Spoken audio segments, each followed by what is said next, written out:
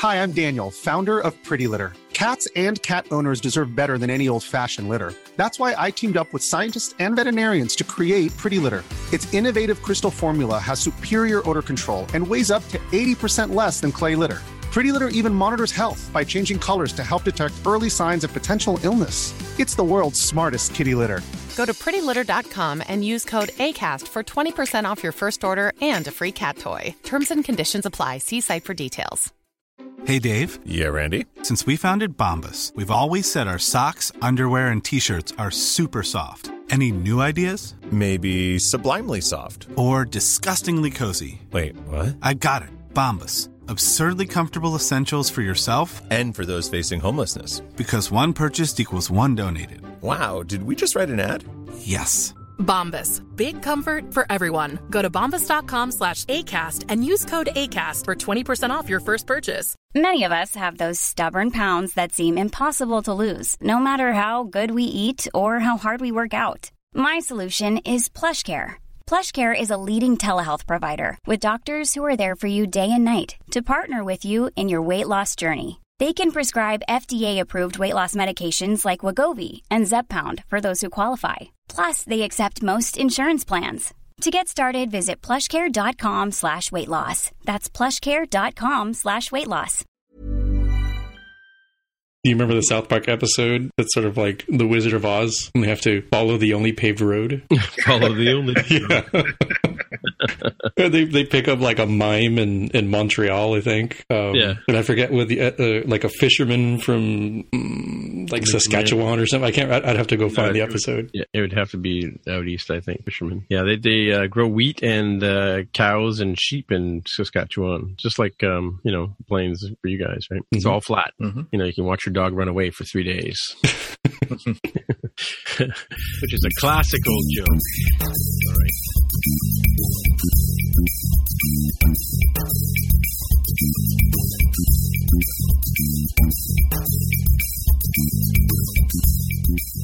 So, hey, everybody, welcome to episode 196 of the More Than Just Go podcast. My name is Tim Mitra, and I am in Toronto, Ontario, and I'm joined, as usual, by Jaime Lopez Jr. in Seattle, Washington. How's it going? And also by Mark Rubin down in San Jose, California. Hello. All right.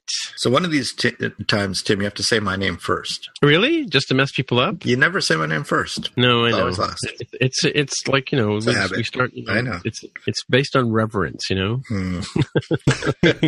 So it goes in ascending order, is that what you're saying? Yeah. We could do it by age. Think about it. If you go pay for Taylor Swift concert tickets, she doesn't come out first, right? Like, clearly. She doesn't? Oh, that's true. Yeah, the big act is, we're just the warm-up guys, really. Mm-hmm. I don't think he's buying it. Nope. All right. It's kind of like TV credits, like, when they show the credits for, or the beginning part of who's coming out of the show, you want to be like that first person or the last person. You don't want to be the people in between. Well, see, and he's not always the last guy, because sometimes we have Marin or we have Tammy or Greg or whatever on the show, and I usually bring them in last. Right? That's true. All right. Reason. I'll let you off the hook. But you're right. One of these times, I think, maybe not next week. Well, maybe next week. I don't know. We'll have to surprise somebody with, as usual, Mark Rubin. Mm-hmm. Or once again, joined by Mark Rubin down in San Jose, California, and way over there. If we have to introduce him, Jaime Lopez Jr. in the northwest of Toronto. Yeah, and on TV shows they often they list the whole cast, and then the last person to say "and starring." And that's true. No, that's what I mean. Like you get the pre-roll, you get the Ryan Reynolds, and then so on, and then it says at the end, and Josh Brolin as Cable, kind of thing. Mm-hmm. Yeah, it's interesting. It's funny that you mentioned that, because it's interesting to watch how big names are called out in movie trailer or movie title sequences, right? So they don't often put them at the front anymore, like thanks to George Lucas, right? But anyway, that's a story for another day. So, Jaime, do we have any Ask MTJC? He said, not knowing as we did. We do. We have one from, I don't even know how to describe this, friend of the show and co-host of another show, Spotcast. That would be Jonathan Kuline at JPK News. As a posting here on Twitter, it says, visited the at MTJC podcast headquarters of Tim Mitra, and all we got were these cool t-shirts. And I'm not sure who X-Man... Oh, Sad Xavier. Okay, got it. Right, makes sense. These t-shirts look real nice, folks. If you haven't seen them, we will have the link for those of you driving it home, so that way you can acquire your own. They're snazzy. Yeah, so X-Man's _1664 is my grandson Xavier, so he needs followers, so follow him. All right, yeah. No, they picked up their t-shirts the other day when they were here, so in space gray, if you want to see what they look like. They look sort of brownish in the picture. That must just be the light. Yeah, that's gray. It's gray. It's Laurel. It's Laurel. I'm telling you, it's Laurel. Okay. It's a challenging photo. Like if you look at Jonathan's, I don't know, if you're looking at the Twitter website, you can see both the tweet that has his face, and you can also see Jonathan's profile picture, and you might not be, able to tell that it's like the same person, because it certainly struck me at first. It's like, who's this person? Oh, it's Jonathan. Okay, got it. Yeah, and plus we use the incandescent version of the LEDs in the basement here, so they have that yellow cast to them because they have a yellow dye on the LED, right? So it creates a sort of warmer, more styled lighting, and gray is one of those funny colors. It can either look warm, which is what it looks like here. It looks like it's got more magenta in it, or it can look cool with a little bit more gray in it, right? So it's funny. I had a gray scarf. I've lost it since, but when in the house it always looked brown, but when I was outside it always looked sort of bluish gray. So it's that the blue and white dress controversy all over again, right? Or as I like to say, perception is 9/10 of the law. All right. So yeah, if you want to see what the t-shirts look like, there they are sported by these two models. What's our other Ask MTJC there, Jaime?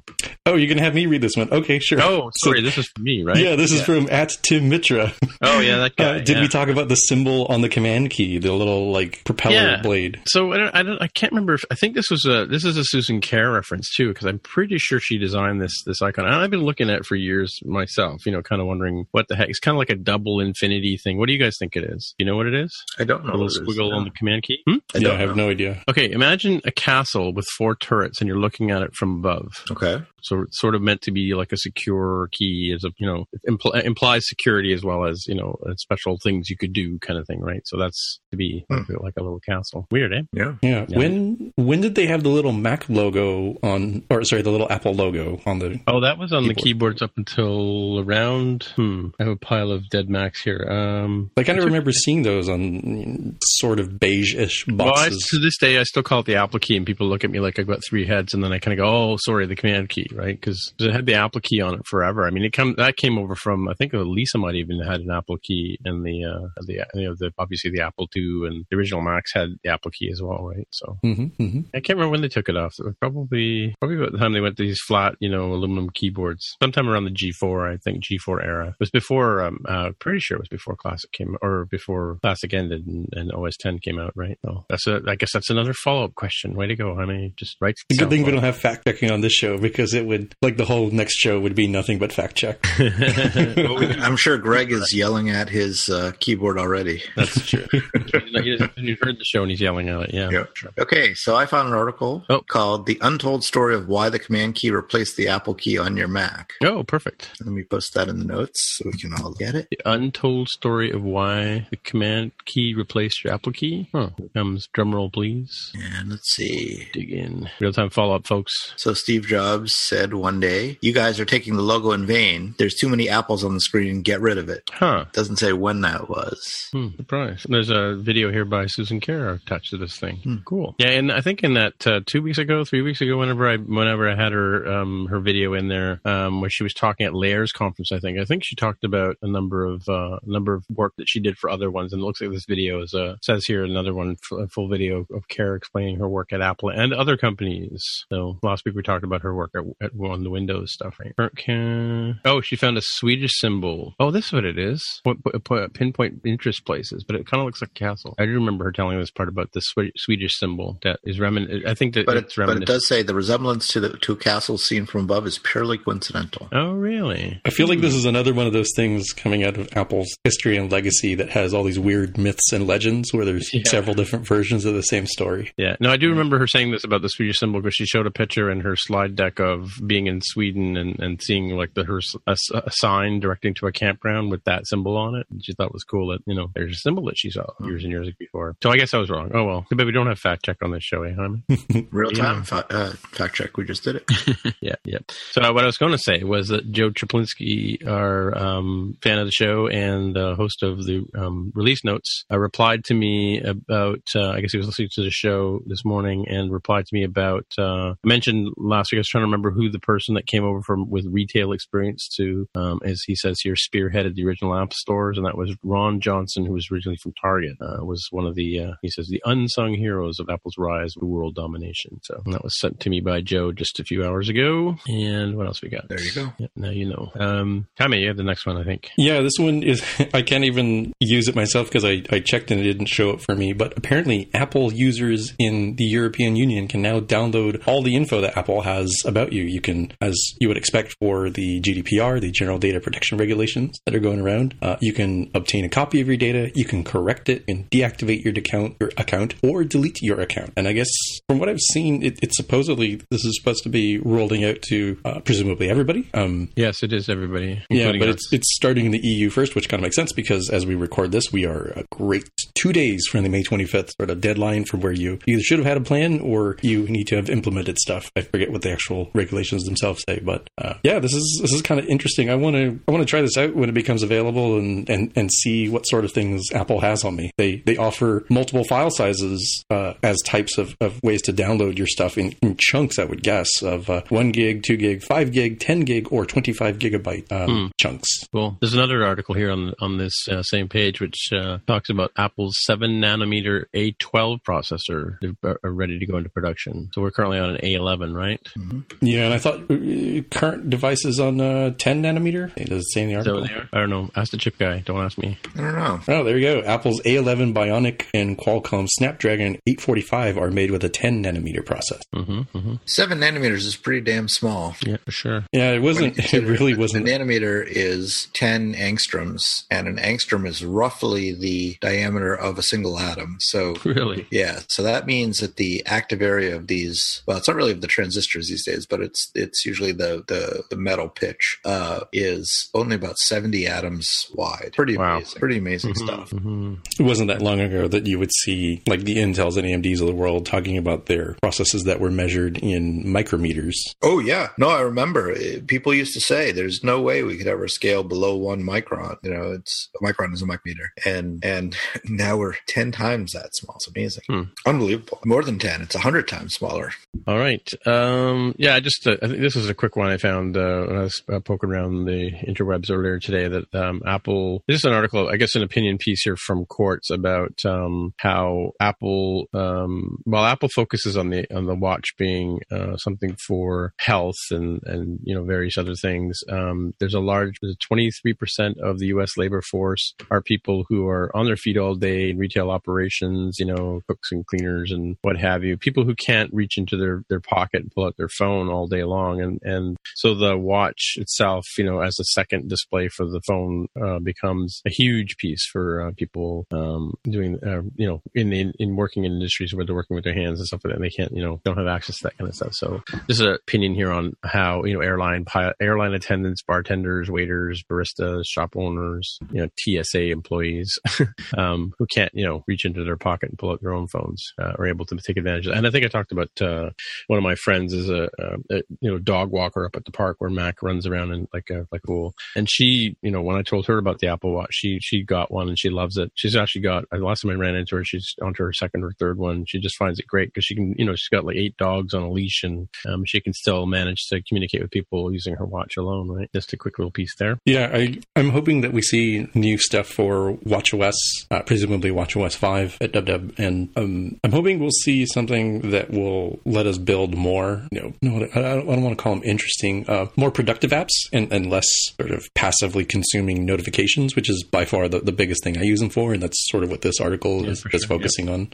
But I think it's really hit its stride. Like this article mentions the Apple Watch Series 3 starting at $329. I seriously doubt that's what people are wearing. I think the vast majority are going to be using those much cheaper, like the $269, I think. Yeah, for sure. Or even like I even know some people who bought like the 38 millimeter because that $50 makes a difference, right? Yeah, and you don't really shave off that much off the size, anyways. And if you want a physically smaller watch, which I guess some people would, it's certainly fashion wise, it seems like larger watches in general are the fashion of the day, I guess. And it's sort of weird to think about people still believing the Apple Watch is like big and clunky, and then you watch Google I/O's presentation and everybody's wearing these, I think they're Motorola or similar Android Wear watches, and it it looks like they have like either a beer can or a can of tuna on their wrist. It's ridiculously large. Yeah, chewing tobacco, right? They got their snuff right there, for easy access. Yeah, for sure.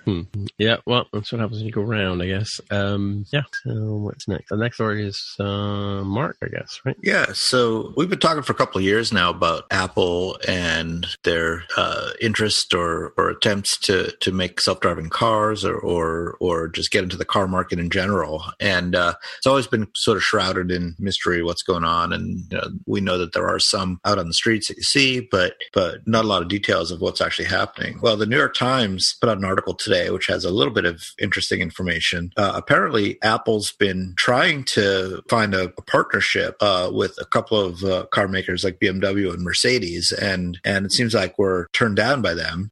So they've made a deal with Volkswagen to convert some of their new Volkswagen's T6 transporter vans into, turns out, self-driving shuttles for Apple employees to shuttle them back and forth between the different campuses. It's kind of an interesting twist on the whole thing.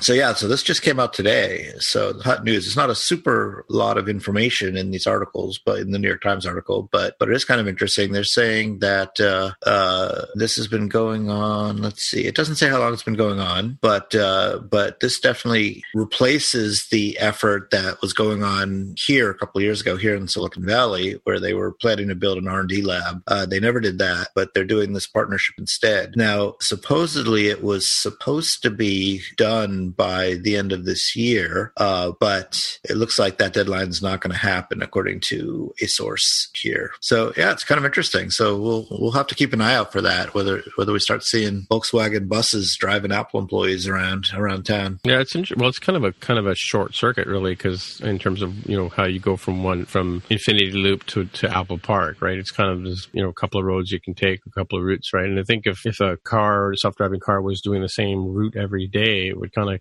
it could learn a lot about that particular route, right? Yeah, for sure. Yeah, it's funny because in terms of self-driving technologies, I mean, Vancouver they have a light transit that runs on a rail, and admittedly, it's a rail service, but it's like a what do they call it now? I forget what they call it. This has a name. I'll look it up and I'll put it in the show notes. But since '86, the Expo '86 that they held in Vancouver, they've had this self-driving train system, that has no attendant on it, and people have been shuttling around Vancouver for eons, since that time, right? Mm-hmm. So it's not like the technology is not there to be able to kind of deal with this stuff and people shuttling people back and forth and stuff like that. Well, it's a whole lot harder to have cars driving on regular roads than it is. No, that's what I mean. That's what I meant about it. Yeah. Admittedly, closed loop. That it's a monorail, So right. I mean, it's not like it can go off the rails, as it were, right? Mm-hmm. But it's been running for eons. But I mean, from the point of view of how unpredictable human beings can be getting on and off of things, right? Mm-hmm. Like all the subway systems we have here in Toronto, and I know in New York, and pretty sure they have. Yeah, I think I saw them in Washington as well.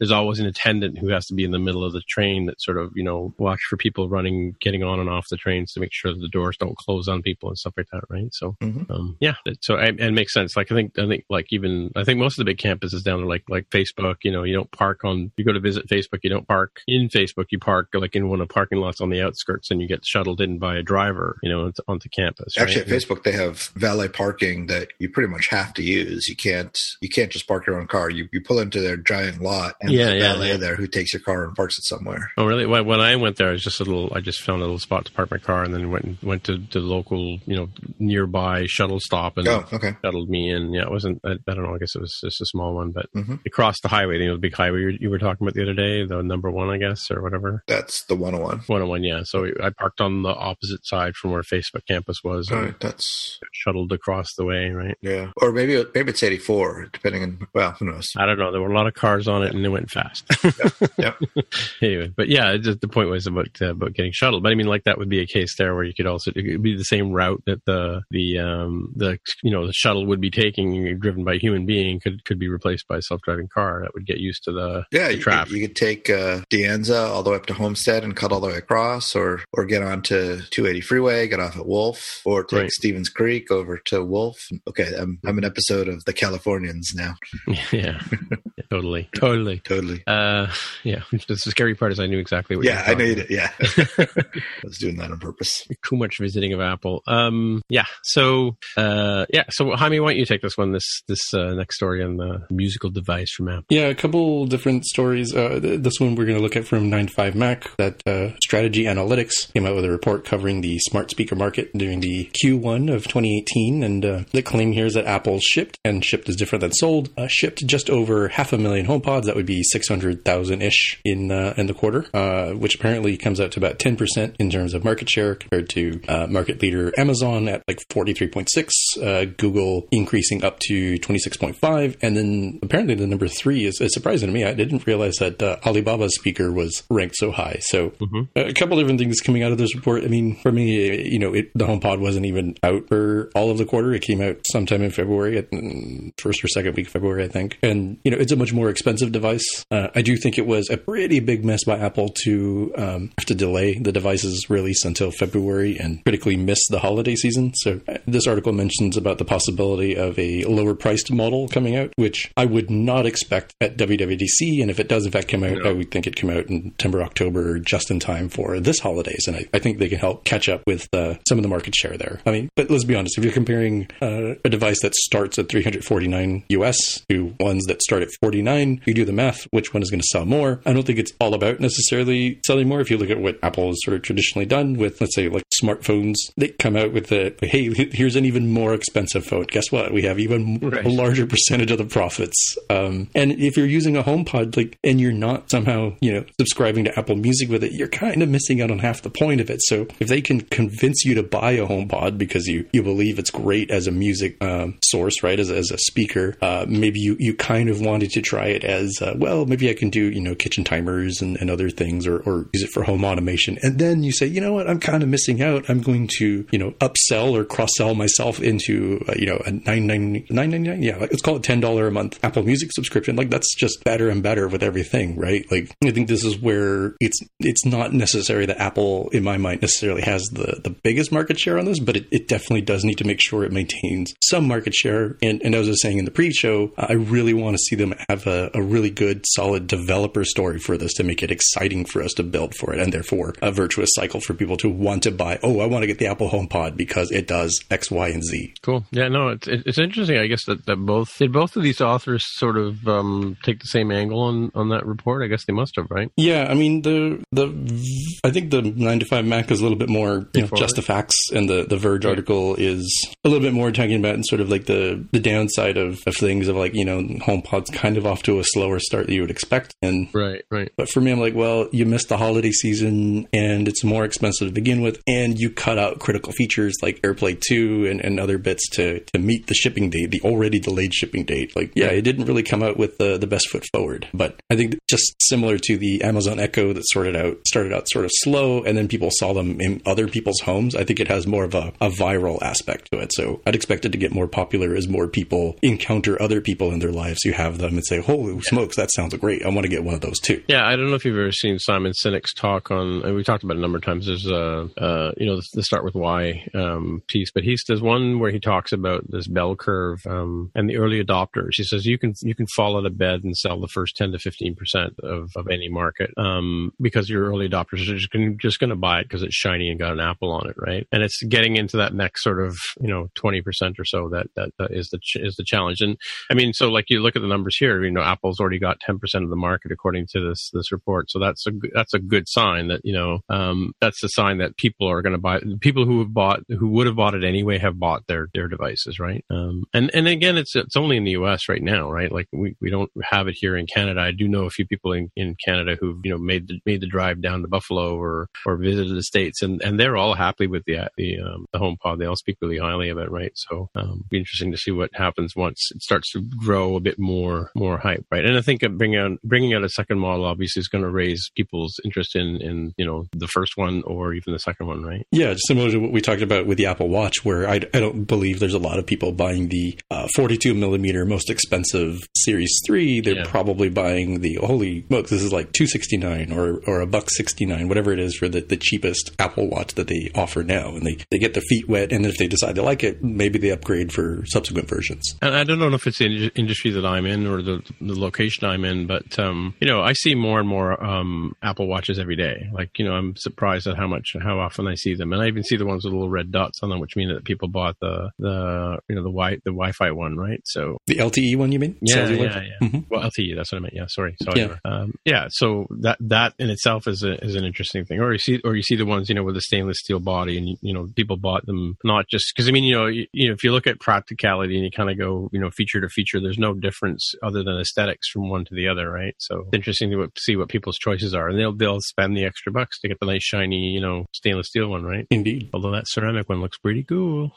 All right. Again, Carol left a story up for me this morning. It was a report out of USA Today. It was picked up by the Toronto Star, as newspapers do. That there's a couple of tricks, and I tried this myself with Siri this morning, and I couldn't get it to do it. But apparently, Siri has a few things up her sleeve, as it were, coming out at WWDC is what the prediction is. That if you ask Siri what's going on, I asked her to tell me about WWDC conference, and she just matter of fact told me it was happening in June 4th to 8th in San Jose, and that's it. But in this article here, apparently Siri may tell you things like, I'm going to have a shiny new home, and not really shiny, more meshy and matte, which sounds like networking kind of stuff. Wait a minute, hold on. Is this, did they not update Siri? Because that sounds like something it would have said for last year when the HomePod was going to be announced. Oh, really? Yeah, that's true. Because it has that sort of a matte finish, and it has a mesh around the speaker. That's true. Now you say that, yeah. This came out, this is May 22nd, 2018, which is, we're recording on the 23rd. Or La La La Siri is getting a brand new voice. Did we get a brand new voice last year from Siri? We did. Remember they had the machine learning blog post that we talked about where they said, this is how we made the sub phonemes. This needs a fact check for sure. It's like, oh, wait a minute. What? Yeah, why would they publish this today? And I saw this in a few other places too. It's very strange. Well, does Siri even have the right date for WWDC when you ask it? Yes, she does. Okay, so that's good. No, I mean, this didn't work for me. Like I said, she just parroted out what's happening here. I'm just going to look at this. Siri, tell me about the WWDC conference. I'm trying it. Didn't work. Hold on. You're not listening to. She's not talking to you anymore. No. Siri, tell me about WWDC. Apple's 2018 Worldwide Developers Conference will be held at the McEnery Convention Center in San Jose, California, from June 4th through June 8th. Well, I knew that already. All right. Well, that's exactly what she said to me this morning. But I just wondered why would they publish this article today? Well, so here's the thing. What if it did, in fact? Okay, what time was this article posted? Wait, is this fake news? What's going on? No, imagine this. So imagine that it has not been updated. Siri has not been updated. People try out this stuff because we're getting close to dub. They're like, what is this? News articles like this one in the Star come out. Somebody at Apple wakes up. They're having their breakfast burrito and some coffee, and they say, "Oh no, did nobody decommission that? We need to go patch that software so it doesn't say that anymore." And now it doesn't say it. So it was true in time. Yeah, that's kind of. Like I said, I was sort of saying, I think it's here's another article today. Same story from USA Today this time. From the same author, same word for word, same thing. Yeah, all these the original source. USA Today, Jefferson Graham, published at 7:41 p.m. May 21st, 2018, and then updated, yesterday, May 22nd. I mean, it's a web service underneath the covers, right? So it's not as if if like iOS 11 itself tells you something, it's like that's going to be broken until the next point release comes out, right? This is the sort of thing they can just change once it comes to their attention. Yeah, and then they recap what happened to Siri along the way, being introduced in 2011, and then 2013 gets a new interface, new smoother voice. 2014 hands-free operation from the phones by saying, "Hey Siri." Apologies to listeners. More proactive answers and questions, and then 2016. I looked up the actual original article on USA Today's website, and it says corrections and clarifications. An earlier version of this story indicated Siri's answers pertain to WWDC 2018. They were from last year. So the responses were related to last year's WWDC, but they were asked today, though, right? Not clear. So that clarification needs clarification. I'm still unclear what actually happened here. So can you post that in the show notes there, Mark? Yep. So I can look at it? What a waste of time with assistants before. Like, listens to this podcast anyway. Like both the Amazon Echo and the Google Home have been very frustrating, like right around the time that let's say like a sports season comes to end, and you'd be like, who's the current NBA? When are the NBA finals, right? And for a very long period of time, we'd be like, Oh my gosh, I don't even remember who won last year's NBA Finals. Was it the Cavaliers? Yes, right? Well, we need to fact check. Let's pretend it's the Cavaliers, because if not, it was the Golden State Warriors. The Golden State Warriors, were defeated by the Cavaliers, or the Cavaliers defeated, such and such. I'm like, no. I want to know when the next one is, right? Like, that's really my intent was, but it hasn't been updated for that sort of case. I'm guessing that's what happened here. The article says Apple did not respond to a request for comment on Siri's plans Monday, but on Tuesday, Apple said those would-be Siri teases were from a year ago. It's removed the teases and instead swapped them with a terse directive to get all the details about Apple's 2018 WWDC at apple.com. So they were responding with the wrong thing. Yeah, they were using last year's data and then fixed it when they found out. Okay, so the story, so the story isn't that we're reporting on stuff that was available last year. I guess the story is that Siri was responding with stale information. Exactly. Right. And real-time follow-up, the Golden State Warriors are the 2017 NBA champs. And I got confused because it's been the Warriors and the Cavaliers for the last 3 years, and it probably will be them this year too, so... Apologies for getting that incorrect. Well, unlikely that the Cavaliers will make the championship this year, since the Celtics are now leading 3-2 as of today. See, I missed that one. Yeah, the game just ended maybe 15 minutes ago. Okay, go Boston. Probably by the time people hear the show, the series will be over, though. That's kind of interesting. Maybe not. So what have we learned by this, about this Siri kerfuffle? One, similar to many things in software, and I've certainly run across this, where let's say you have something that's like a feature flag or an experiment of some sort. Sure. And everybody's really excited to get that experiment up for your pilot group, and then they're excited to make it generally available. Nobody ever remembers to turn stuff off. Make it a basic part of the code, or say, we really didn't want that anymore, let's get rid of it. It sort of just languishes. So the life cycle of these sorts of things, A/B tests, all into the same thing. Like, if you're going to do this sort of time-based thing, you probably should have like a calendar reminder to remind you to remove it. Well, so it probably was set to start to run like the last week of May, just before WWDC, to drive it some interest, right? And as we said last week and the week before, dates are hard. Yep. Right. Somebody forgot to put the year in there, right? Somebody wasn't using NS calendar. They were just straight up doing math on the raw NS date. Yep. Mm-hmm. Poor people. Oh, well. Okay. Well, I guess we'll move on to some actual stories, if we have any left. This is an interesting one. So I posted this. It has nothing to do with any of this stuff that we're talking about, but it does have to do with security and updates and stuff like that. And it's a piece that was posted on Quora.com. The question is, what is the most sophisticated piece of software ever written? And the author of this article talks about this particular virus that came out, I think it was around 10 years ago, that was spread by USB sticks, where people sticking USB sticks in their PCs. And as soon as it gets copied, it copies itself over to your PC and installs itself. And then it tries to launch itself 3 different ways. And at the time, it used 2 of the ways that it was using weren't even known about as Windows vulnerabilities, right? And then once it's installed, it tries to get admin access. And again, it was using more ways that weren't known about. And just the act of doing those kind of things, 10 years ago was pretty sophisticated. And the next thing it did was it covered up its tracks. So it would go through and sort of remove all the references to itself. So if you even looked on the disk where it was originally installed, it wouldn't be there, kind of thing. And then next thing it tried to do was get internet access. And if it got internet access, it would access 2 servers, one in Malaysia, one in Denmark, one of those 2, and update itself, like update the code, right? And then of course, any subsequent USB sticks you stuck in the machine would, in the PC would copy, get new fresh copies of this thing, and it would start spreading itself elsewhere. This is basically a worm we're talking about, right?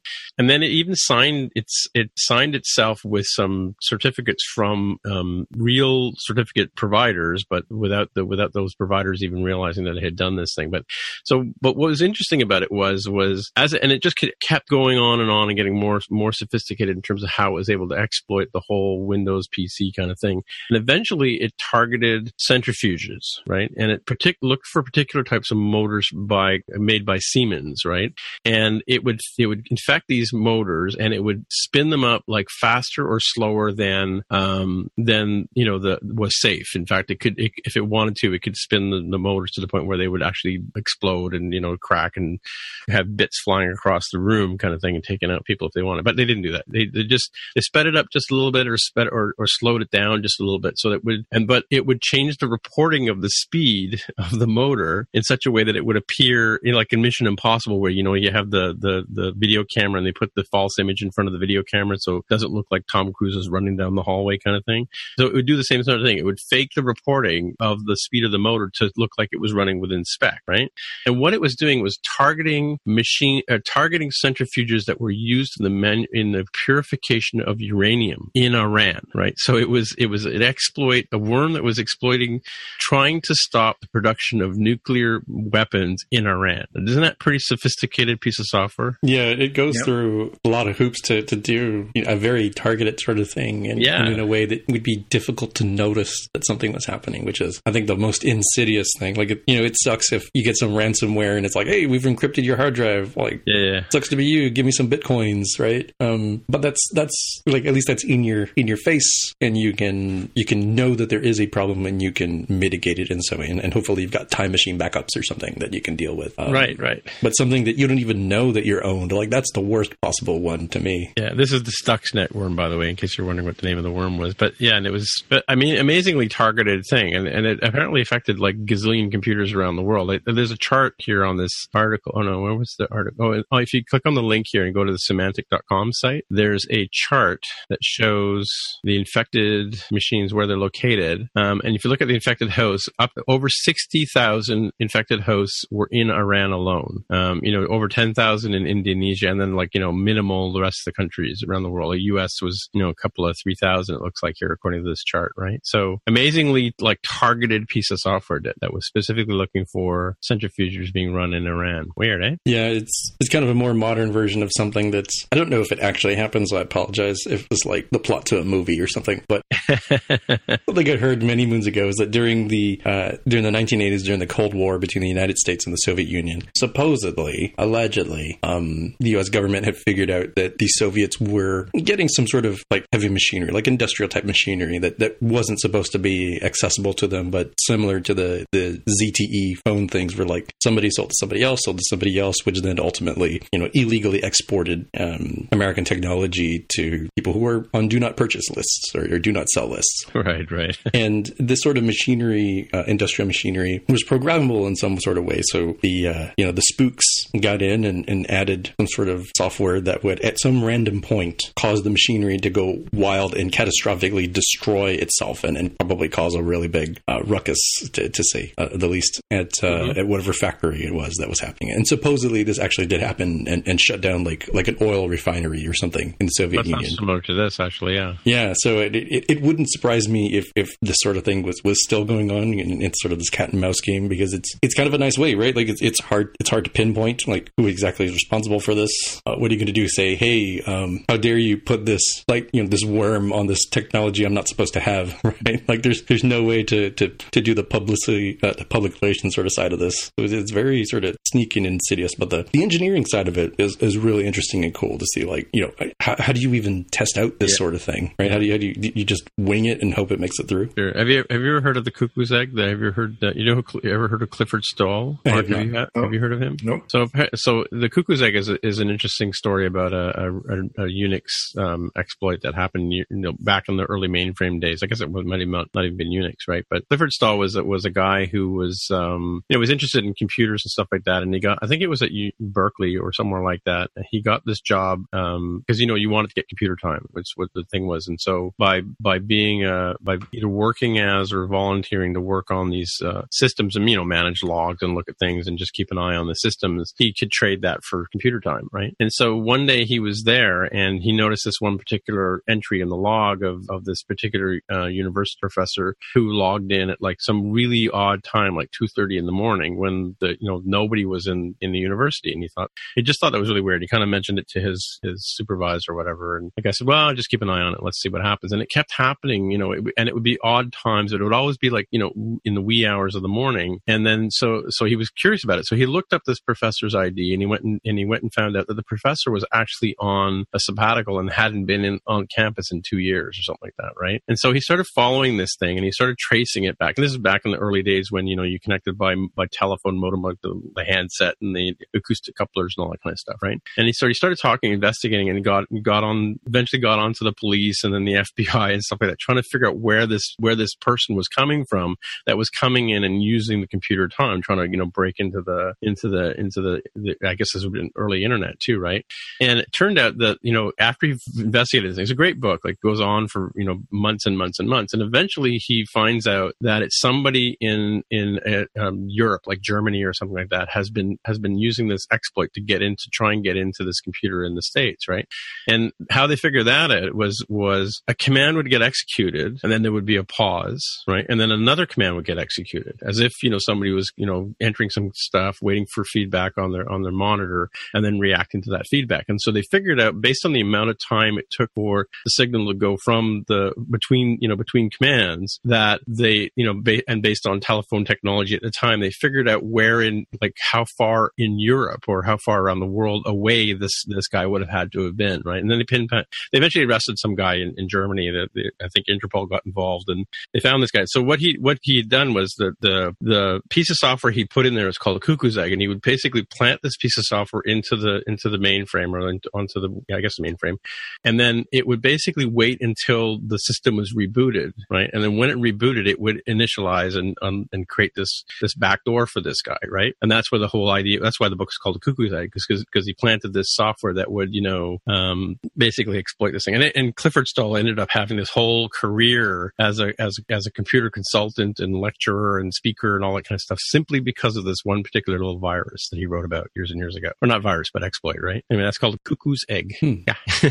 Early computer lore. Yeah, I have to check it out. Mm-hmm. I have a dog-eared version of it upstairs somewhere in a box. All right.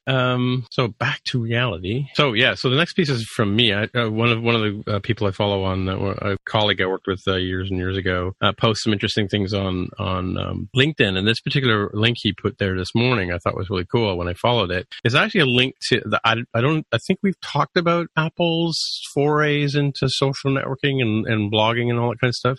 But of particular interest to us, there's an entire series of these little 1 minute long podcasts that Apple does on Apple in Business. And it's got little episodes like, how to use workflow automation, the workflow software, or how to manage your Shopify store, or how to collaborate with pages and numbers and things like that in documents. And if you follow this link and you go through the different categories that they have here, it opens up into iTunes on your Mac.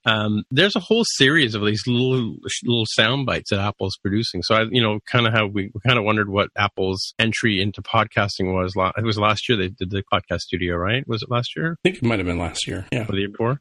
Anyway, just sort of interesting thing that Apple is taking advantage of this whole podcasting technology or podcasting, interest to create these little tidbits for people. So, and of course, part of their whole learning thing. And I followed it down a couple of little rabbit holes and found all kinds of different things. And they're like video podcasts. So there's some clips and stuff on that. Like they've got, they obviously want to talk up their Apple in Enterprise kind of stuff and connected restaurants. And, there's tons of content that they've been putting out. Who knew? Till we pointed it out. Not many people, I guess, right? Yeah, I had no idea this was here. Yeah. And there's tons of content, Square's on here and, a Shopify, workflow, which we mentioned already. Using video, rail systems, Tokyo Metro, how Apple is basically out there doing its thing. And this whole series of tech talks and customer stories and things like that. Tons and tons of things in here. Oh, there's even that one about I think IBM, what if this IBM stories are about their stuff we talked about before where the people are choosing Macs as opposed to Windows machines, right? Mm-hmm. Could be. Stuff on Cisco, Redlands Police Department use of Apple technology, tons of stuff. You could get lost in here for days. I guess if you add up all the minutes, it's quite a couple of hours worth of stuff, right? Yes. There's one on Rogers O'Brien. Who's that? Isn't that your telecom company? No, just Rogers. Oh. No, somebody else. Shopify. Well, friends of ours at our Taco, work at Shopify. And by the way, Tulip was the name of the company I couldn't remember last week that I mentioned. A friend from who hosted our last Taco. I can't remember what they do now. I just thought it was kind of cool. These Apple podcasts that nobody seems to know about. Yeah, FreshBooks is on there too. I know because I scrolled over to see the more. I think workflow is one of those things we're going to have to keep an eye out for in our WWDC sort of predictions episode, because I was just listening to another podcast today, and they made this weird offhand comment. They're like, "Oh, I guess it was just an acqui-hire," which like, wait, hold on. They acquired the workflow folks like just before WWDC last year. It was really unreasonable to think, oh yeah, like, we'll just slap a new logo on there and call it good. Apple workflow. I don't think that was going to happen. I think if you're going to see anything, this WWDC is going to be the one, right? Because they're not going to just integrate it into their software in 20 minutes. I mean, look at the other acquisitions like Bursley's Test Flight and how long that took to integrate into the mothership, though. And Buddy Build too, right? Buddy Build's still going. People are still using Buddy Build. Yeah. And I imagine it won't be like instantaneous, like, oh yeah, like they're going to show something at WWDC that's Buddy Build related. Like, well, maybe, but it might also come later, right? It might be next year as they start integrating these things. Yeah, it's funny. Like I just submitted 2 updates recently. Like I did one a couple of nights ago, and I did one just before the show here. I mean, like, I'm about to record a podcast. 2-3 years ago, I would never thought of uploading a build to Apple, an hour before a podcast, right? Because you'd open up a whole can of worms when you did that. But it's amazing, like now with this automatic signing and the stripping the Swift code and bit code and all that kind of stuff. It's amazing, like how well this kind of stuff happens now, right? And these are just subtle updates that may or may not have come out of the whole Buddy Build acquisition. I don't know, right? So I never really I played around with it a few times, but it's kind of like, I think Mark knows what I'm talking about. We used to pull our hair out literally, 5-10 years ago when we were trying to upload stuff to the App Store, right? Oh yeah. Now it's just seamless, right? Yep. Yeah, for sure. Yeah, and I mean, I use Workflow all the time. I don't know about you guys, but I have a couple. I have one that if I want to remind myself, I use reminders right through Workflow, and I just basically I have an at work one, I have an at home one, and so if I want to call like an insurance guy or something that I want to do when I'm at work, I just hit this one and just enter in a couple of lines, and next thing you know, I get to work and my my phone goes, oh, don't forget to call the insurance guy, kind of thing, right? So I use that all the time, and I'm sure there's tons more you can do with it than I'm even doing. Cool product. Anyway, so Jaime, you got something here for us about the App Store, speaking of which? Yes, this is from Koivin's website, subtraction.com. And Tim, I thought you might like this one. It's a post focusing on illustrations in the App Store. So regardless of what you may think about, the new App Store's design from a, usability standpoint or how it impacts the haves and have-nots in the App Store, what we can all agree on is that these illustrations are freaking awesome. Like, the sort of editorial illustrations that they've commissioned, for lack of a better word, because I don't think these are all Apple employees necessarily creating these, certainly on behalf of Apple, but the art style designs are so interesting. You've got like kind of a hot rod magazine sort of style for the cars. You have I don't know what to call this. Here we would call it colored pencil, but I think if that sounds vaguely racist to you, you can go with crayon pencil drawings. You've got Conte crayon. It's Conte crayon, yeah. You've got like a what is it? Super World of Gumball or Adventurous World of Gumball sort of thing for the NBA as well. Yep. Kind of an Archie comic, like the more realistic Archie comics style. You've got like a New Yorker style. You've got a superhero style. They've got photos. They've got I don't know what this art style is, but it's like a collage sort of thing. And photo collage. Photo montage. I would call that. Yeah. It's just like an incredible amount of different art styles that they're using to draw attention, even to the point where like this Serve Your Community one is I assume that's hand drawn, line art, pencil graphite sort of or charcoal perhaps sort of drawings that are like photorealistic or at least very close to it. Right. Yeah. No, it's cool, and there's a link at the very bottom of it. If you click on it, it goes to Pinterest.com. They've actually I guess the author of this has made a board on Pinterest to these illustrations as well. I'm not sure if it's the same guy or not. His icon is a Batman, or Adam West in a cowl. And he's got them all marked with a date like April 2018 or May or whatever. Just all these different snapshots of all these different illustrative styles. It's interesting. It's funny. A friend of mine across the street is an illustrator, and he was just talking about how it's tough to get gigs these days. And I wonder if this is a sort of open door here for people like that. But you're right. It's that popular mechanics style in some cases, and Archie comics, and like you mentioned, right, some of them are arty and sketch style. Yeah, but I'd like to see, seeing as I mentioned the Hot Rod magazine or Car magazine, I forget what it was. It was pretty big in the 1980s, where they had like a Rat Fink style of art that was pretty common common for the the hand-drawn automobile-related comic strips inside. I'd like to see them. One of these is 1Password, right? And it looks like this is a piece of artwork they would have supplied for the graphic, for the app of the day kind of thing, right? Because I know that when you get app of the day, you're asked to produce, or whenever you got featured, you were asked to produce some sort of artwork with that. So I don't know if you think Apple's curating this or maybe suggesting it or something, but people are setting up their own stuff. Or I guess it might vary if it's a specific app like 1Password, as you mentioned there. 1Password 7 just came out and was featured. I can imagine they probably ask the app in question to provide artwork, but I think for some of these that are more like, hey, here's this category of stuff you can do for Mother's Day, presumably that's Apple's own commissioned art. True. Well, they do have a whole every country, like Canada has an iTunes office, and I know that obviously they must have a big one down in the States as well, right? So, but all the different stores around the world have some sort of curate, people who basically choose what's going to be featured on their stores and so on and so forth. But you're right, it is interesting looking stuff. I hadn't really noticed it. I don't really spend much time on the App Store anymore. Who finds apps that way? Yeah, that's kind of an interesting point, isn't it? Yep. Yeah, and I guess shadow pick of the day, because we're just about at the point of doing picks. I would guess 1Password 7, but I have not tried it myself. I will update after the show. Before the show, actually, too. Yeah. Oh. It's pretty. Has its own typeface. Does it? Yes. Oh. I forget what it's called, but as is pretty common for anybody who's getting large enough where if you weren't using sort of standard system fonts, if you get to large enough scale, the pricing of the licensing fees get way too high. So Netflix came out with Netflix Sans, and Airbnb came out with Airbnb Serial, I think they called it. Yeah. A lot of companies are doing that because it costs a lot, and when you have millions upon millions of users, it's better to just control your own destiny on that and have your own custom font that you don't have to pay licensing fees for. And you can control is it optimized for screens, and what kind of screens, what sort of distance, can it be used on billboards, so we don't have yet another typeface and branding sort of thing for posters you might have in Times Square and that sort of thing. So I don't know if 1Password is at that level, but it certainly seems to me that if they've got enough users, that's the sort of choice I might make too, right? Start with a nice Helvetica variant and then sort of go from there. So I'm looking at the we were talking about a couple of weeks ago about how to do attributions, right, on your apps. So this is the about screen on 1Password 7 on macOS. Lovingly crafted by Agile Bits in Toronto, Lansing, St. Thomas, Ontario, Aurora, Piano, Texas, Peterborough, Ontario, San Francisco, and so on and so forth. Cupertino. They list a whole bunch of different places, and then they've got special thanks to, and a bunch of people that they've called out there. Coco HT Server, for instance, Flying Dolphin Studio, and a bunch of other people named in here. So I think I was looking for that.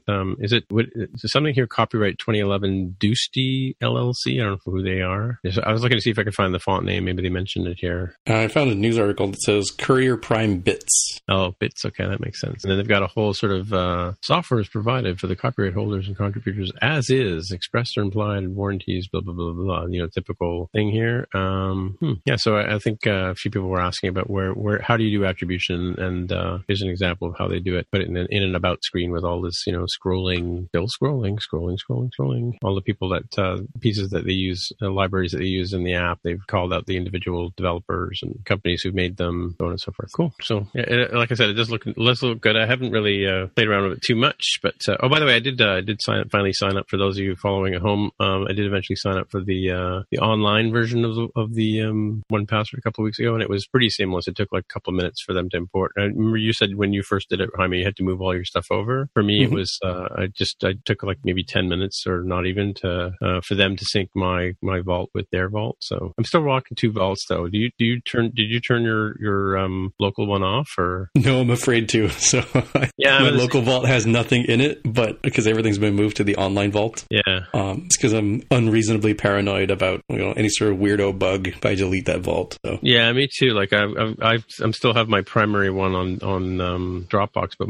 the personal one that I've created now under my 1Password account is the one I'm doing new stuff in, right? And you're right. So I have double entries because they're coming from both vaults. So I think you can turn one or the other off, right? I don't even have double entries. There's a move, there's a copy to vault, and then there's also a move to vault. Right. And I think with a few of them, I experimented with copy, realized it was okay, so I moved them all, but I still have that other vault. It just sits there empty. Yeah. Well, this is new. They've added this new. I'm just looking at some of the records here, it tells you right away as soon as you without even looking at the password, it tells you what the quality of your password is, whether it's good or fair or very good. And this, that one's very good. Okay, shows you how, and then if you hit a site that's unsecure, like it doesn't use HTTPS or whatever, there's a banner that appears across the top. So without even delving into even using these things, it kind of shows, here's one of the weak password. I better fix that one up. Oh no, this password is terrible. And not only weak, it's terrible. I gotta look and see what this one is. Is it just password? Oh my god! Yeah, no. This is one supplied to me by the people who run this website, and yeah, looking at the password, I can see why it's particularly weak. But yeah, nothing gets me grumpier than I've got my settings that I prefer. I generally prefer to use passphrases. Yeah. Not a lot of websites support that. Be like, sorry, your thing has to include at least one number, one symbol in a capitalized thing. Like, right. But no, it doesn't need to. Oh, okay. Now that you've done that, oh, by the way, did you know it has to be no more than 12 characters long? It's like, no, stop. Why are you doing that? Like, I'm not saying that I should be allowed to have a 1 gigabyte worth of content, password. All right, there should be some sane limits, but the 12 characters and these other sort of things that are legacy limits, like let's do away with those if you can. Let's unrestricted. Yeah, it's funny. Like, so with I for like the last year or so, I've just anytime I go to create a new account or whatever, I just get one password to create the password for me. I don't even bother with even trying to figure something out myself, right? Yeah, like when Twitter, I guess they didn't get owned, but they accidentally leaked out their passwords in some sort of internal logging mechanism. They're like, oh, maybe the interns can read it. You better change it. And it was simple, incredibly simple to just go change my password on Twitter using one password. Something similar-ish happened with GitHub too, right? I mean, why even think about it? It's literally in the name of their product, one password. That's all I have to remember. Right, that one could be really, lengthy and difficult to type in because I don't normally have to do it that often. I do it, once on my Mac. I use it often enough. It keeps alive. Sure. I use Face ID on my iPhone 10. I use Touch ID on my iPad Pro. And yeah, it's just like until we come up with a way to seamlessly, eliminate passwords altogether, I say go use something like this. Yeah, I did hear something actually. I think it was on Spark a couple of weeks ago. Last week, I think they were talking about some sort of web-based password now instead of having you enter in something. It's kind of, I guess, like similar to 1Password here. It's like an authentication token that you get from a site, and that's how you log into things. And that way, you don't have to worry about remembering the thing. But again, I guess the question is, how would you do it if you're not online? But interesting. Yeah, is this related to Mozilla, the Mozilla Foundation, makers of Firefox? I think they're involved in something like that. Yeah, I can't remember the name of it was, but yeah, it's interesting. It tells me that 2-factor authentication is available on this one particular site that I'm looking at. Yeah, well, it's generally cool, this stuff. They've now gone to like colored icons too, so when you look at the icons as you scroll through you can see whether it's just a password that you created at the time, or if it's like a branded logo or just color coded. Cool. Anyway, 1Password's a good product. But yeah, right. That is a shadow pick. All right. Anyway, so speaking of picks, I guess we should move on to our Pickorama. And I think, if I remember correctly, I'm going to get you to go first, Jaime. Do you have a pick? Yes. Yeah, mine is a tweet by a friend of the show and also fellow podcaster Evan K. Stone. He runs iOS Dev Break, the iOS Dev Break podcast, I should say. And I didn't know this one. You'd mentioned that you do this all the time, so I think Mark, I know this one. Yeah, I think very similar to like some other evergreen topics. It sort of feels like if you wanted your thing in the conference talk world, you literally could just keep doing nifty stuff. You could do an Xcode because Xcode is so massive. There are like all these little switches and nozzles and buttons that you can tweak and deal with. I didn't know about this one. He says, today I learned you can load a file into the assistant editor in Xcode by doing an open quickly search with Shift Command O. And as an aside, for me, that's something I do every day. I love that, right? I use that all the time. What I didn't know is the latter half, which is, and then Alt clicking it when the file you want to open appears in the list will open up in the assistant editor. Right. Yeah. Like I never put that together, right? Like I will look at things in the project navigator, and shift clicked or alt click or alt shift click to to get the bit open. And certainly I do the open quickly search one. I never realized you could do that, right? And it does work with the shift alt click, which will give you the option of adding a new tab or replacing the assistant editor, creating another assistant editor underneath. I use this these tools all the time. I literally had no idea you could do that specific thing. That saves a lot of time. Alt click thing for years. In fact, I remember I showed showed it to Mark one time. I think we were doing a pair programming thing years ago. Remember that, Mark? I don't remember that, but I believe it happened. When you option click on the file in the project navigator on the side, it opens it. It uses that what do they call it? It looks like the Venn diagram, the assistant editor icon. It opens the side and puts it on the side by each for side by side comparison. So Jaime, you want me to blow your mind? Watch this. You got Xcode open? I do not, but I can. Open up any project you want. Okay, while it slowly opens. Oh, I don't know if it's a good idea to open this one. It can be anything really. Something's got lots of a few classes in it. Okay, let's see if this crusty old project opens. Okay, you don't have to run it; you just have to be able to open it, right? So go to the search. The Command Shift F to do search. Okay. Notice I didn't say Apple key Shift F, but Command Shift F, and just look for the type of word in that you think will show up in the search. Okay. Right. And actually, you need to go click on the thing, click on it, and click on the result. And so now you're on a page inside your standard editor in the middle, which is the middle pane, right? But where is that in the project navigator, right? So if you hit Command Shift J on the keyboard, it'll open it in the project manager. Yep. Mm-hmm. Cool, eh? Oh, yeah, I actually do use that one. So that's for the people driving at home. Yeah, I think you were trying to amaze me. Unfortunately, you ran into one I actually do know and use all the time. But that's my point, right? Like you could keep watching. Here's some new thing in Xcode videos to the end of time. You would never run out. Because I knew these other ones, right? To Evan's one, I knew the open quickly, right? Shift Command. I don't use the open quickly. I knew about alt clicking from the from the project navigator. I didn't know I could combine these two things, and from the results in the Shift Command, I can get something into the assistant editor without having to round trip it through the Command Shift J option that you just reminded me of. Right. Yeah. So one of my colleagues, Chris Wagner, was telling me about this thing, and he had posted it on Twitter. I think he might have pinned to his Twitter page, and I probably should go look at it. But when you hold the Command key down and you hover over top of a method declaration in your and you click on it, it gives you that jump to definition, and there's all this other crap that opens up like show, quick help, callers, edit, and scope. In the old version of Xcode, it used to just jump to that definition. Do you remember? Yeah. Right. There's a way to turn off all this other junk, right? So it says here, what does it say? Man, this? Yeah, certainly for me, I like using it to understand like any documentation that there might be. If that's not enough, I need to see the source, command clicking and getting to it. I think the biggest stumbling block for me is if you're using Swift and SourceKit decides that it needs to re-index before you get any syntax highlighting. That's the only bit of frustrating part, and that's more of a Xcode tooling thing than it is Swift specific. Right. I like using option click because that will open up the actual documentation. Yeah. It also, if you option click, it'll also show you, if you click on a variable, it'll tell you whether it's an optional or not, or what type it is, and that one. I know that one.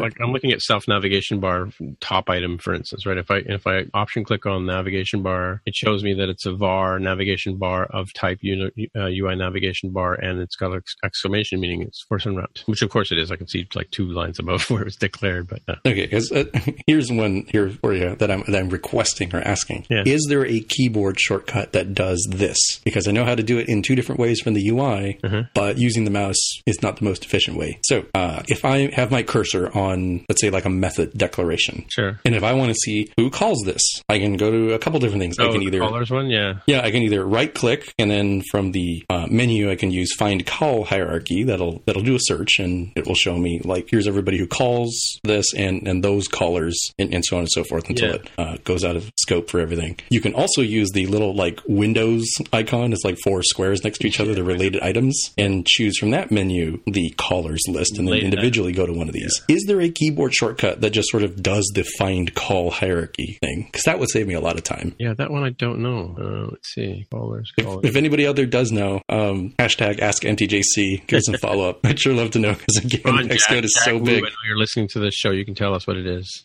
Jack's one of the guys at Ray Wonder that has done the tips and tricks, and I can't remember who did the last one. Those guys. Yeah, there was actually at RWDevCon, Jaime, if you go back to the videos, there was a tips and tricks session for Xcode, which I didn't go to, but I would have learned some cool stuff if I had. That's okay. They can have a totally different one next year, and there will be also more cool stuff to know from Xcode. Well, I told you about Command Shift G, which is the one that'll run the test that you just ran again without having to go back to your test classes, right? You're talking about Control Option Command G? Is that what it is? Control, maybe. I don't know. Yeah, something like that. We talked about it a couple of weeks ago. Yeah, and Control Option Command U, right, which will run whichever specific test or test suite that your cursor happens to be in.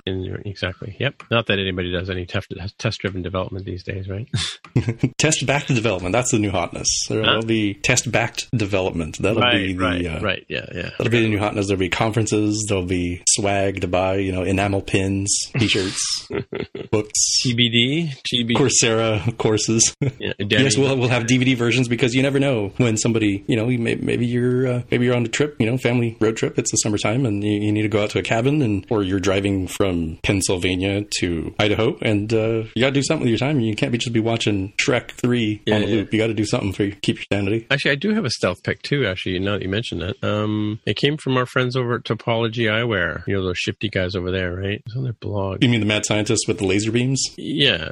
Alexis Gallagher had posted a piece, and I was reading it today or yesterday, I think. Actually, I'm just trying to find it right now.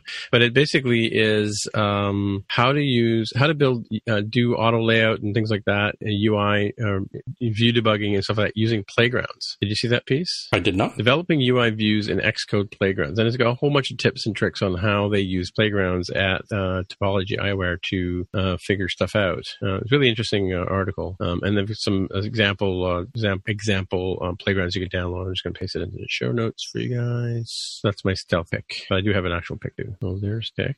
Take a look at that one. I think it was liked by Greg, but it was written by Alexis. So cool stuff. So my actual pick is, and I have to admit, this is a $20 video that just came out. It's an app documentary called The Human Story. And it's all about the sort of development of, or the history of app development in the last little while, talking to actual people who were involved in the sort of app sort of market, and covers, the early successes and then, the indie apocalypse. And it's kind of the history of our business, or what this podcast is about, over the last few years. And I think it's a little $20 investment to buy this video and watch it, but it looks pretty cool. I watched the trailer the other day, and I thought I would throw it in here as my pick for something that's of interest. I mean, Mark and I have even talked about writing a history of, I think we talked about writing a history of app development, in the last little while. But really cool story about how we've gotten to where we are today. But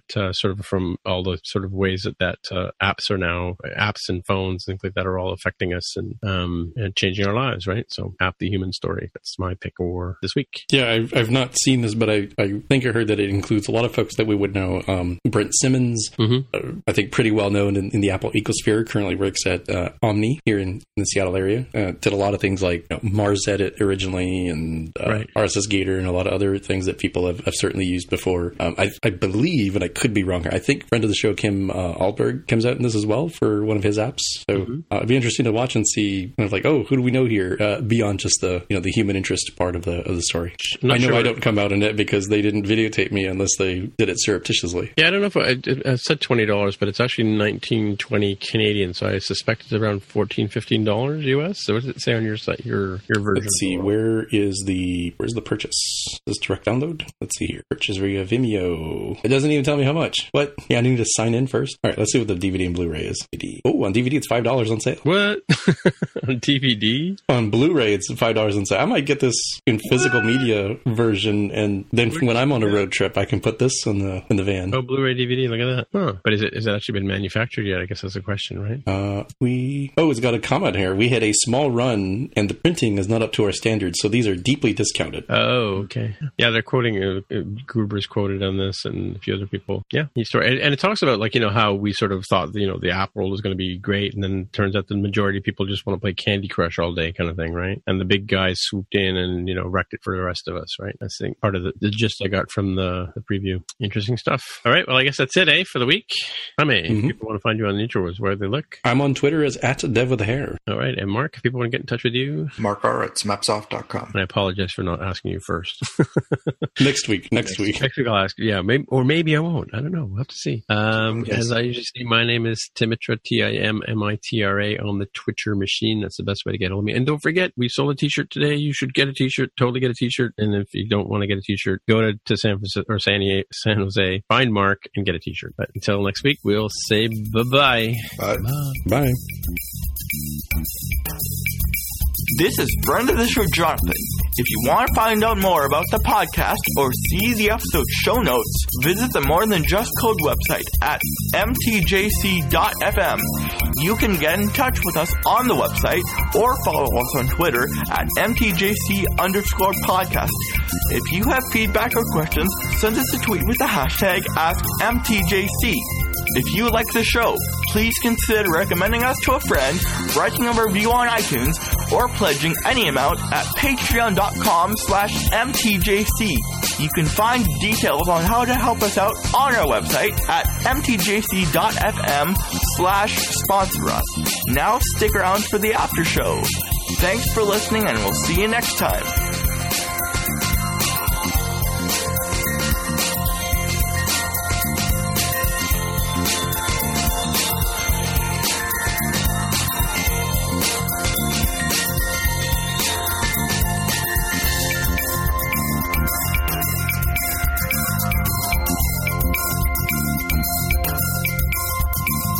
I'm still torn as to whether I should buy an Apple Pencil or if I should just wait like 2 more weeks to see what happens at Dub Dub. Wait.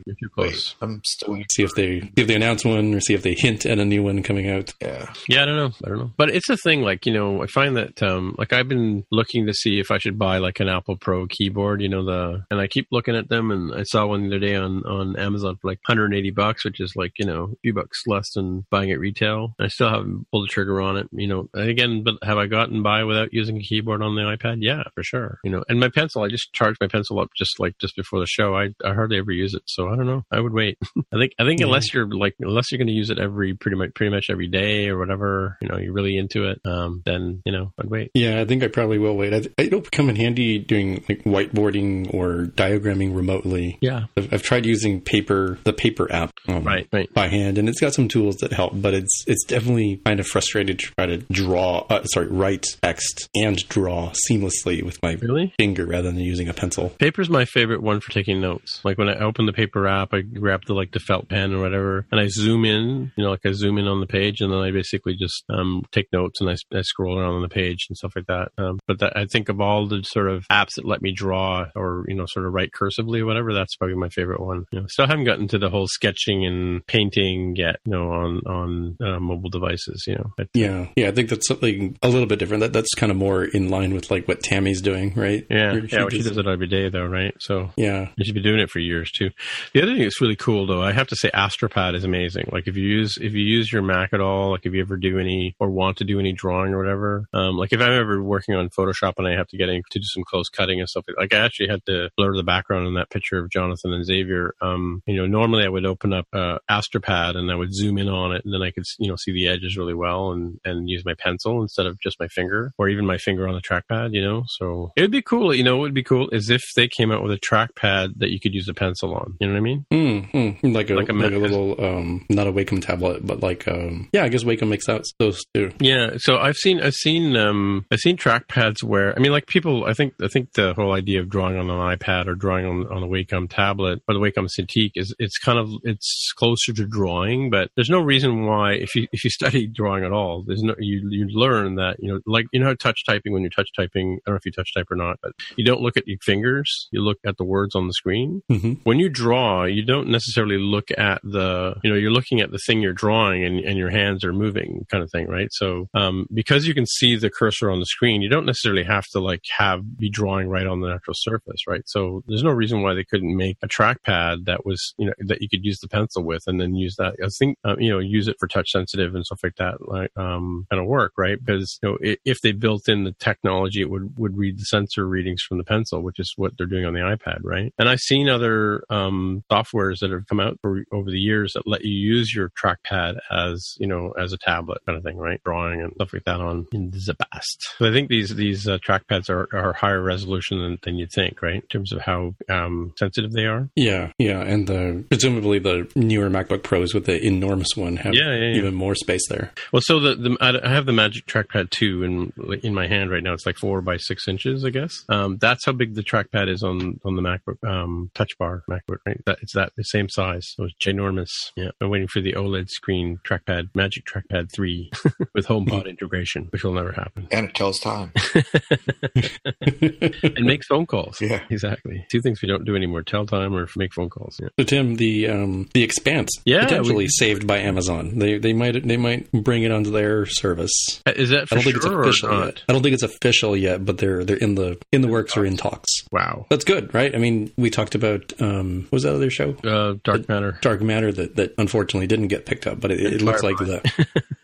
Well, I mean, but in like the modern social media era, right, where the Expanse got resurrected and saved by its fans. I still continue to see people tweeting about the Expanse. Have you ever watched it? Never have, and was not going to, seeing as it was about to be canceled. Oh, really? And then now that it's potentially resurrected, I'm like, oh, okay, now it's worth watching because it won't end on a cliffhanger. Yeah, it's funny because I watched it since the very beginning because again it was on Space and it looked kind of cool and I thought I would watch it, and I always give shows 1 or 2 episodes and see how it goes, and I've been watching that one since the very beginning, and it's from a technology point of view, it's much more accessible than a lot of the other shows, right? Because have you ever read the Foundation trilogy, Mark, by Asimov? Sure, many years ago. Yeah, you remember I think the second one was or maybe the first story, the very first Foundation story was about trucking across from one planet to another, like the early sort of.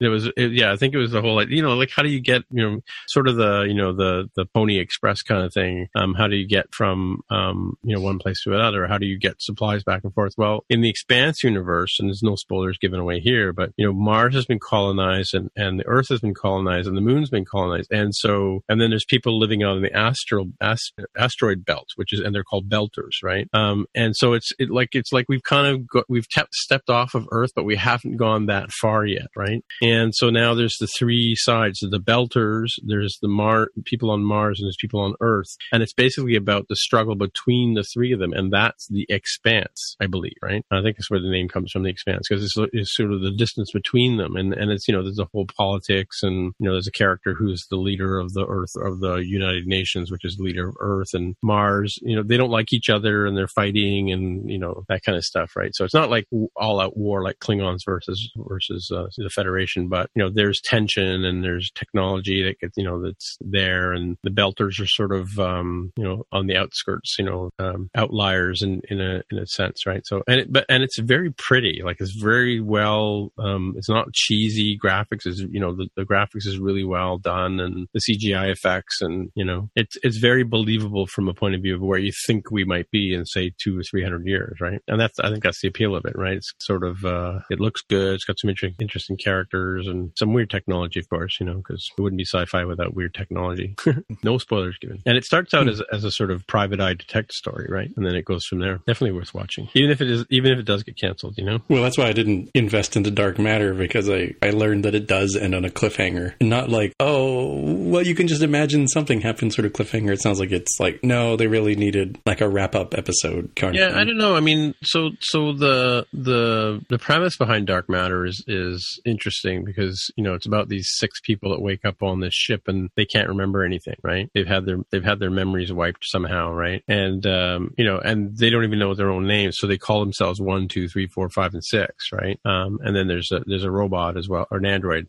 They call the android, right? And they can't remember. And so throughout the episode, it was on for 3 years, right? They kind of reveal little bits about people, and there's only one or two guys who actually learn their real names, right? And then there's mystery behind, because they weren't all, you think they're all in this together kind of thing, but it turns out over time that some of them are from different factions, and some were saboteurs and that kind of stuff, and how they all ended up on the ship together is the sort of that's the sort of lost in space kind of premise that never gets revealed, right? So it was a Canadian sci-fi movie, I think it was called Cage or something like that, where Cube. No, it's called Cube. Have you ever heard of the movie called Cube? Yeah, I've seen Cube. Yeah, you basically, these people wake up in this cube, and they kind of, you go through these different rooms and they find each other, and they're all trying to get out of the cube kind of thing. Yeah, it's very sort of Twilight Zone in that sense. They're trying to figure out where they are, why they're here, and how to get out of here, right? The Star Lost TV show was kind of like that too, right? Where these people wake up after suspended animation and they can't remember where they're going or what's going on, and it's that sort of mystery in that sense, right? So Dark Matter is very similar in that same sort of vein as Cube and the Star Lost, right? I don't think they really ever had to answer those questions, Right. Like in Firefly, you want to find out where what's her name, River and her brother, you want to find out what their story is, and so on and so forth, right? And they try to answer that question in the movie Serenity. Try not to put spoilers out there for people who haven't watched it yet. Yeah, I think these shows that have a premise that's based on some sort of mystery are almost certainly going to be in a better place on a streaming service that can, either buy the whole production run and say, all right, there's going to be a 5-season thing, we're going to run the entire thing, run through your plan. Or if things have to get cut short, like let's say like Sense8 that had, 1 season, then they kind of had like a long production break. They had some struggles. It got out a second season, and then it got canceled. But because there was enough fan interest, they said, all right, we'll make a 2-hour, finale, for the fans. And that would never happen on broadcast television, right? Like Sci-Fi's cutting The Expanse, and they're just cutting it hard. And this is why the fans were up in arms that, please, Netflix, Hulu, Amazon, Disney, somebody somewhere save us. Yeah, I mean, broadcast television is so fickle. I mean, it's like anything that's like sort of way out there. Like if it's not a cop show or a fireman show or a bunch of guys and a bunch of girls living in these apartments together, whether it's Seinfeld or Friends, you know what I mean? It's like a soap opera kind of thing or sitcom. They're really tough to sort of like get these shows that are outside, and that's why things like Netflix and Hulu and that kind of stuff that can pick up these oddities and run with them, right? Like the science fiction section of a bookstore, to you and me, that's like gold, right? But to most people, the majority of people out there, like that's such a small percentage of what they'd be interested in, right? They want to read the Harlequin romances or the nonfiction bios and stuff like that, right? Or nonfiction bios and the biographies and things like that, right? Or the theories. They don't want to go into the corner of the bookstore and read the sort of sci-fi fantasy stuff, which we of course eat up, right? Yeah, it's also a little different too with regards to syndication. Like let's take 2 competitive shows that came out this year that I think they work really well on where they're at in terms of broadcasting. So The Orville is a very episodic show, like TNG. There's hardly any. There is some continuity from episode to episode, but if you came in at episode 7 and you watched episode 2, you're totally fine. Yeah, right.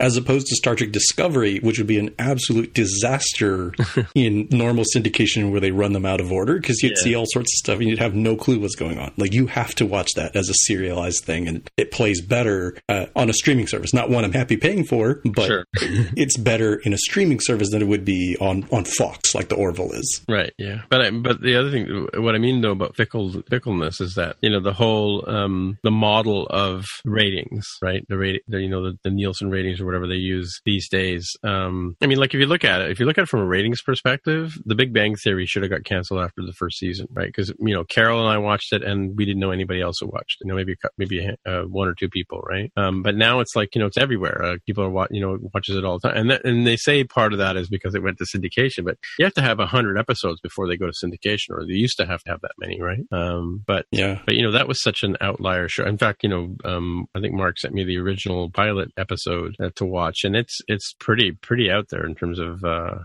show that people would want to watch, right? So because the characters are very undeveloped, and Penny wasn't even in the original one, right? So, yeah, but I mean, again, like I can't watch any more doctor shows or cop shows or fireman shows, because that's all that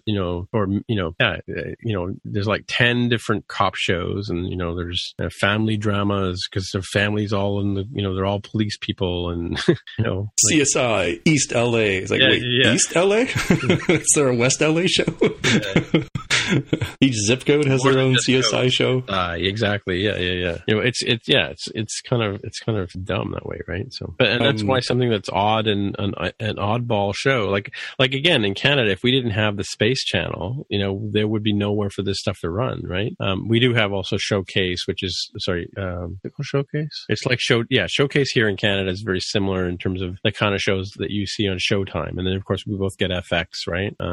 Those are shows that are kind of like, they're more specialty channels, right? But it's funny though, like some of these things like AMC, whatever, they're constantly showing, the movie about the tornado, with Helen Hunt and Bill Paxton, and Independence Day keeps getting shown over and over again. And like, do these people not realize that we've like they're not fooling anyone by showing the same movie week after week after week after week, I mean, if you paid for that license, you're going to run it into the ground, right? Well, yeah, I suppose. Oh, is it Memorial Day weekend? Guess what? Harry Potter Marathon on ABC Family. And if you look at it from the point of view of what I'm paying per month for the TV shows that I get, like, I'm probably paying like a couple of bucks a month for these, these odd channels, right? But, it's because they're all part of the package, as it were. I don't know if that's how TV is done for you guys, but if you have a cable package, you get like a couple of sports channels and a couple of arts channels, and you get all the regular, networks that you used to get for free. Is that what it's like for you down there? Yeah. And, with all of this,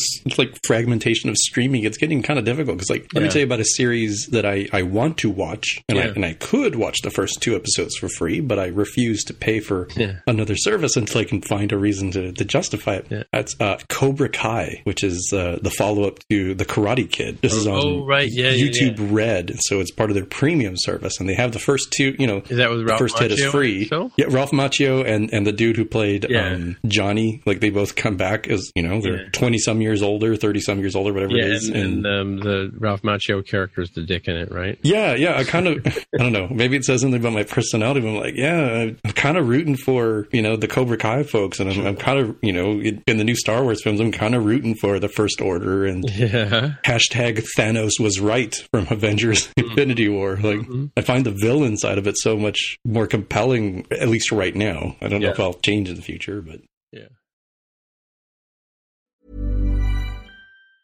Hi, I'm Daniel, founder of Pretty Litter. Did you know cats tend to hide symptoms of sickness and pain? I learned this the hard way after losing my cat, Gingy. So I created Pretty Litter, a health monitoring litter that helps detect early signs of illness by changing colors, saving you money and potentially your cat's life. Pretty Litter is veterinarian developed, and it's the easiest way to keep tabs on your fur baby's health right at home. Go to prettylitter.com and use code ACAST for 20% off your first order and a free cat toy. Terms and conditions apply. See site for details.